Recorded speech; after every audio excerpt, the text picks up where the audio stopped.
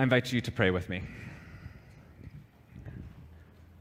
Gracious and loving God, we give thanks that we can come and gather together to hear a word from you. Having given songs of praise and recognizing the beauty over all of creation, we come to continue to hear your words spoken to us.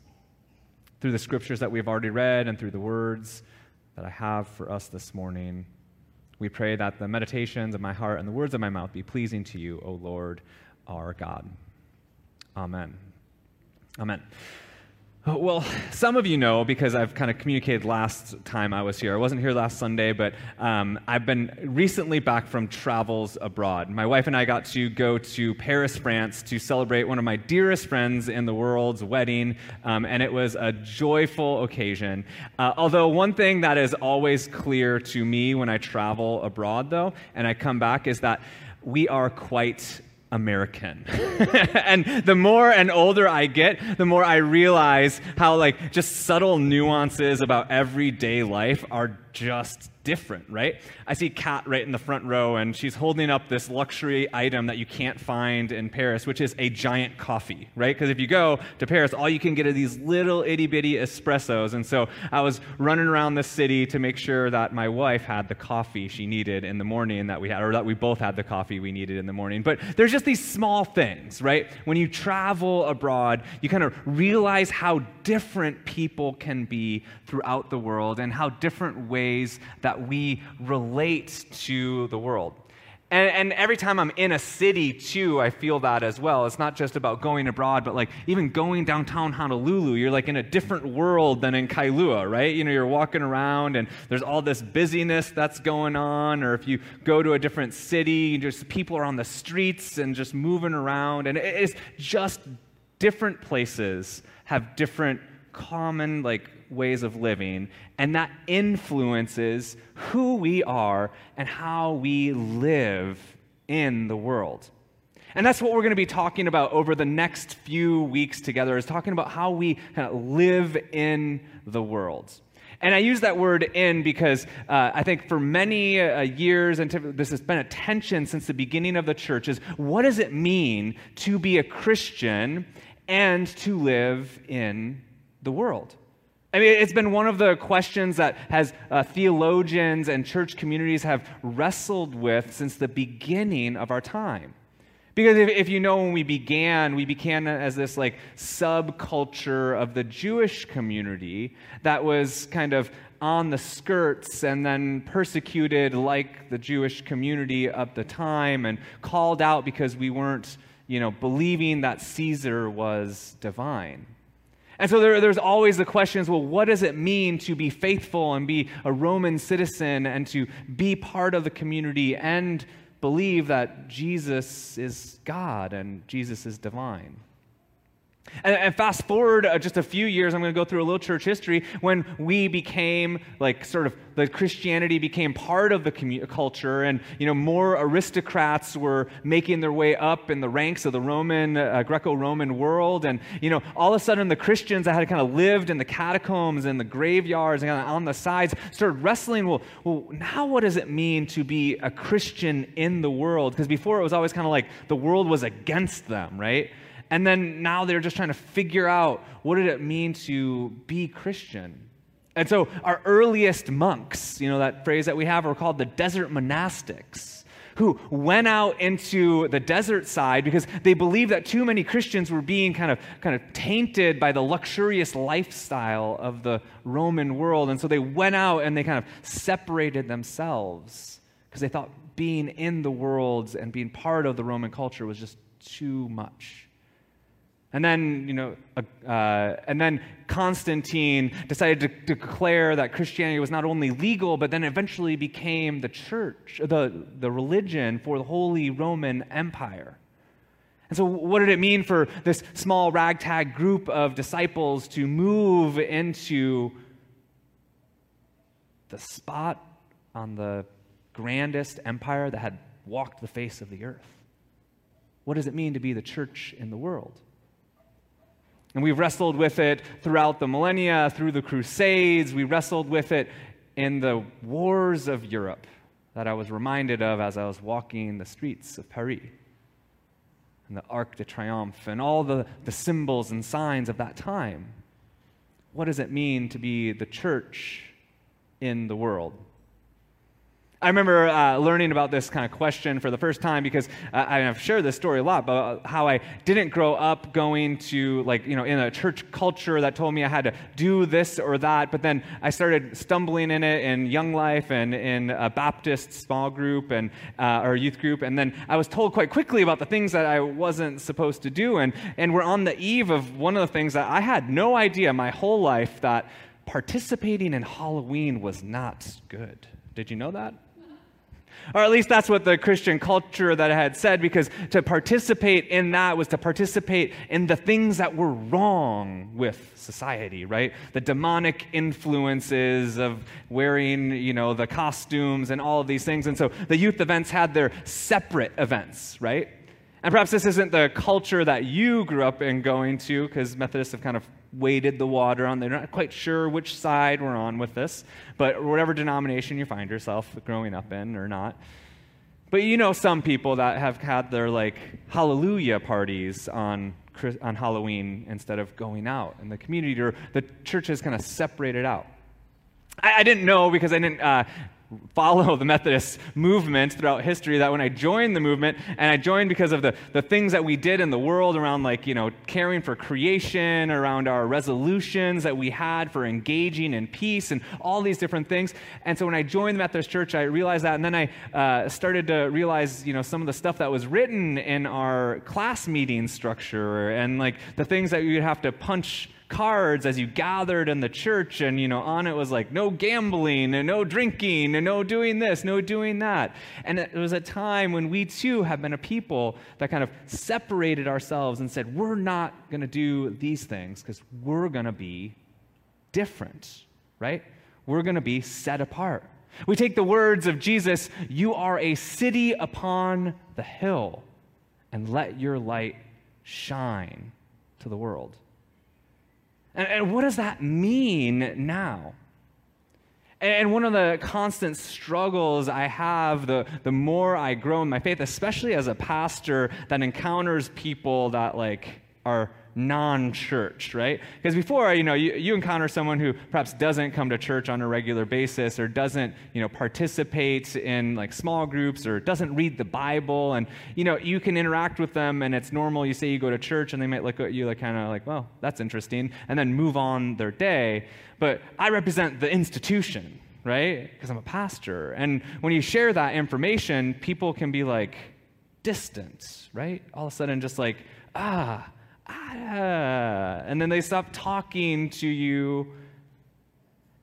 And it's not because they think I'm a bad person, but it's because at some point in their life, they've been scarred, or been hurt, or heard the communications of the church tell them something about themselves, or something about what they're supposed to do.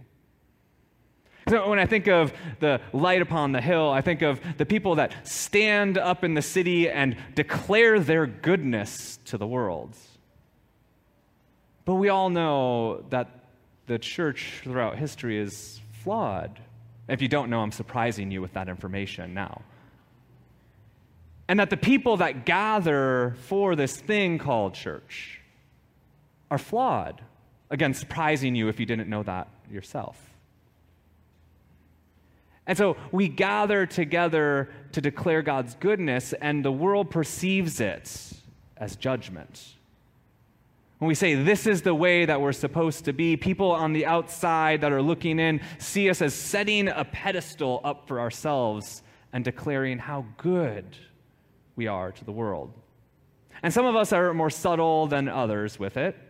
You have the people on the corners in Waikiki with their megaphones and telling everyone what they need to do to not go to hell. And then you have others that kind of create our little group and do our own Halloween event and do our own events around Christmas, and we just stay in this close-knit. And then you have others of us that are just confused at this whole, what's the problem with the church and the world? So how is it that the church is to engage? And Jesus tells us that we're supposed to lead, though. There's something about this, you're the salt, you're the light. But how do we do that in a way that's not judgmental, that's not putting ourselves on a pedestal? And later on, Jesus goes on and he makes it seem like that's what he wants, as he says, I come to follow the law, and it kind of gets real technical, probably lost some people. But then at the end, it's like, if you don't do this better than all the Pharisees or the scribes, you're not going to enter the kingdom. It's almost as if Jesus is perpetuating some perfectionist mentality, that we are supposed to lead the world through how we're able to be perfect. Friends, we are not supposed to lead the world through our perfection. St. Augustine was one of the early Christian writers and thinkers that kind of wrestled with this, the church and the world, and what did it mean to be in both at the same time. And many people, I think, misunderstood him and thinking that he set up the city of man with its temptations and its kind of ways in which we can go astray, and then the city of God. And that the work of the church is to establish the city of God and to be separate from them. But Augustine, I think, had something different in mind, that Augustine really was trying to communicate that we, as God's people, are meant to live in the world as God's people under a different sort of perception of what it means to be in the world. What's driving our influences? What's moving us to good? What does good even look like? Are questions we ought to ask. As I'm walking the streets of Paris, I'm trying to figure out, what does it look like to be in community here versus at home? Fast forward a little bit, so I'm thinking about this series and how, we can talk about what does it look like to go. And I knew that we were coming up on Halloween, and I started, as I was moving around, my wife and I, we were talking about, what are people doing all day, right? Everyone's just, on the streets, and, they're eating at coffee shops, and they're, bumping into each other, and we're like, where are people working? They're not even in their office. I mean, here you walk in the streets in the middle of the day, and it's relatively empty, right? But there is everyone was just out and about and bumping into each other. On our run on the first morning, we took a run and we just stumbled upon this open market. And as we're in the open market, we just start kind of going up to shops. And as we're going up to shops, we start sparking up conversations. And we happened to buy it was our first day, so we got our souvenirs for the kids. And so we're talking to the guy that is selling us these things. And then it kind of happens into a conversation about he's from Ukraine, and he had fought in the first few days of the war, and he's from the Donbass region. And if you know that, that's a terrible region of Ukraine and the fighting. And he showed us his scars on his arm and on his hip. And he said he moved to Paris to live with his cousin who was Russian. And it's just all so crazy because Russians and Ukrainians, live together and be together. And it was just this fascinating moment of hearing about his life and just talking to him about this world event, right, that we find ourselves in. And it was kind of in that moment that I thought to myself, when's the last time in the States that I've had this fascinating conversation with a complete stranger, right? Just someone that's just serving us a service or the checkout line or whatever it is, that you all of a sudden find this amazing story. And I know in Hawaii, we're much better at it than in other places. I had grown up in Minnesota, spent time in the busyness of Southern California. I moved to North Carolina, and one of my pet peeves in North Carolina, the thing I despised the most, was the grocery store. Because at the grocery store, all the clerks wanted to talk to you forever, right? And so you're just trying to check out, and everyone's just talking, and it's taken way longer than it ought. And then I came to Hawaii, and then the same thing, right? Everyone's talking story to you. And I think that we have tenets of it. But I think that we in the United States have lost community in a way that other parts of the world just have it differently. And if you've gone to another place, they just live in community differently than we do. There's this time in the United States where everyone was shooting for the suburbs to get their own house with their own backyard, with their own stuff. And then eventually the gated communities came up so they could live in their own safe pocket where no one was going to bother them. And we all had our own TVs. We don't even have to go to the movie theater anymore because our TVs are so big and our sound systems are so great. What's the point of leaving? And we find ourselves, I think, more isolated than ever. And then you add on to that social media that has changed the world, especially our world, and the pandemic. And we live, I believe, in some of the most isolating times in community. Because it used to be you bump up to people like this random Ukrainian that told me his story. But now I just pull out my phone, and did you know if I, spend a little bit too much time reading a particular article, Facebook or even the news apps kind of pays attention to that, and they have all this artificial intelligence, AI stuff that puts that into an algorithm, and now they're going to spit out to you more of what you're already interested in. So if you have Facebook and you read world news, they're only going to give you world news. If you tend to follow some pop stars or popular culture, People magazine is your jam, you're going to hear all about what's happening, and you start to make your scroll, and it's like our worldview has now become more tunneled amidst a lifestyle in the United States that is also isolated and not in community as much. And so thinking and praying about what does it mean for us to be in community, to be in the world as the church, I couldn't help but think if the church is called to lead, to be the light of the world, that we're not called to separate out, but we're called to engage in fostering community in the community. That we are called to be agents of kind of unification, of conversation, not of tribal separation. That our call in an era of isolation is to go out and be in the community. But how do we do it? How do we be the city upon the hill that lets our light shine? And I'm thinking about what does that look like? Because I know what it doesn't look like. It doesn't feel good when we're the ones telling other people, you got to do this and you got to do that. So what did Jesus mean? You got to follow the law. You got to follow this better than the scribes and the Pharisees. And then start to think about, what did Jesus do? Because, he says this weird thing, you got to follow all the letters of the law because that's what you're supposed to do. And I'm not taking it away, but all the Pharisees kept getting mad at Jesus for not doing that. He would do things on Sabbath that you weren't supposed to do, work. And they pushed back against the Pharisees. Then he would touch people and sit with people that you weren't supposed to sit with or talk to or do because it went against the holiness laws. And so it seems that even Jesus didn't follow his own words of following the law, or at least the way that we looked at it. And this is where the church, I think, has something to speak to the world.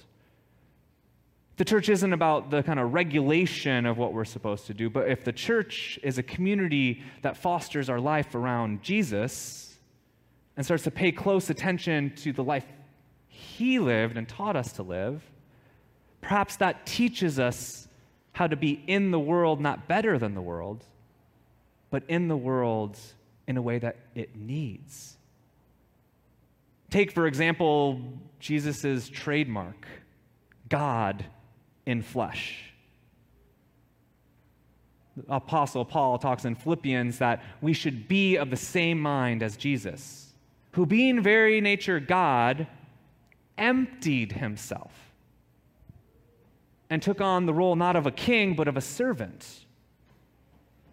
So where in the world do we get this idea that our leadership to be a city on the hill is to be better than, when God's self, didn't do it. God instead came to be with in humility, to serve the community around us. And what would it look like if we go out as a church formed in this ethic of Jesus to be servants, not thinking we're better than anyone, but just going out and being in the community to foster it and to serve it because we know it's so needed. I mean, just as a practice, go home today, and if you're a Googler, or whatever you do to get your information, just Google American culture and isolation, or social media and isolation. And you won't just get opinions, friends. You'll get medical journals that have been researched on the problem of isolation in America. And some of us know a time when it wasn't so, different. When we had clubs and we gathered in bowling alleys and we did this, and you can lead us, really. And did you know that we have the craziest holiday? And this is part of why I wanted to talk about this today. We have the craziest holiday coming up in 2 days that's unlike all others in a community and a world that is totally isolated from each other. Who even goes to the next door neighbor to get a cup of sugar anymore, right? But now we'll go to every next door neighbor around the block and get loads of sugar on just this one day. And yet Christians have we're not going to do that. No, let's do this. We're getting permission to engage in the community. And so my challenge to you is, whether you're the front porcher handing it out or whether you're going around and chasing your little ones, maybe spark up a conversation. Try to meet someone new and different than you. Because I guarantee you will run across someone that is not part of your everyday rhythm, but they're part of your community, perhaps part of even your neighborhood, just 2 doors down. I mean, it's a golden opportunity to take Jesus' words, to be a light on the hill, and to lead and engage in community and help foster it. And it's going to be at all of your doorsteps this week. Your smile, your engagement, looking the kids in the eyes, sparking interest and talking to the kapuna that are handing out candy galore, whatever it is, whoever you are in that. Let's not separate out, but let's use this as an opportunity to be the church. And we're going to be talking the next few weeks, we're going to talk about how saints have led us to be community. We're going to talk about what does it mean for children and youth to play a role in community, and how do we give our talents. I mean, this is where we're going to go together. But the church in the world is not the church better than the world. The church in the world is the church to serve the world and its needs. And one thing that was more apparent after this past 2 weeks is that the church in America needs to be a church of community, of bringing people together and just fostering relationships in a world of isolation. You're not better than anyone. Just be yourself. Lead with your flaws, even. Be humble. Have a heart of service. That's how we'll lead as light in the world. That's how we'll live as a people, maybe even different, because our culture is leading us to our way.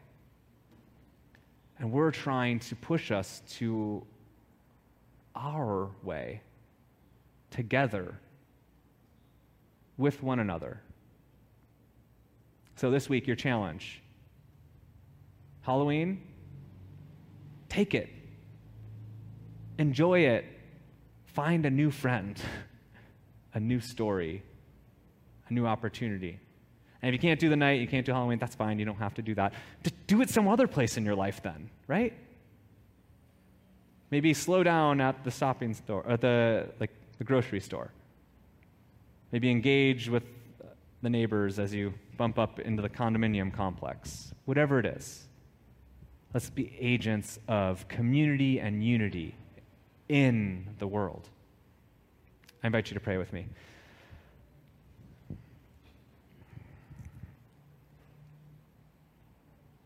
Holy and gracious God, we thank you that you call us to lead,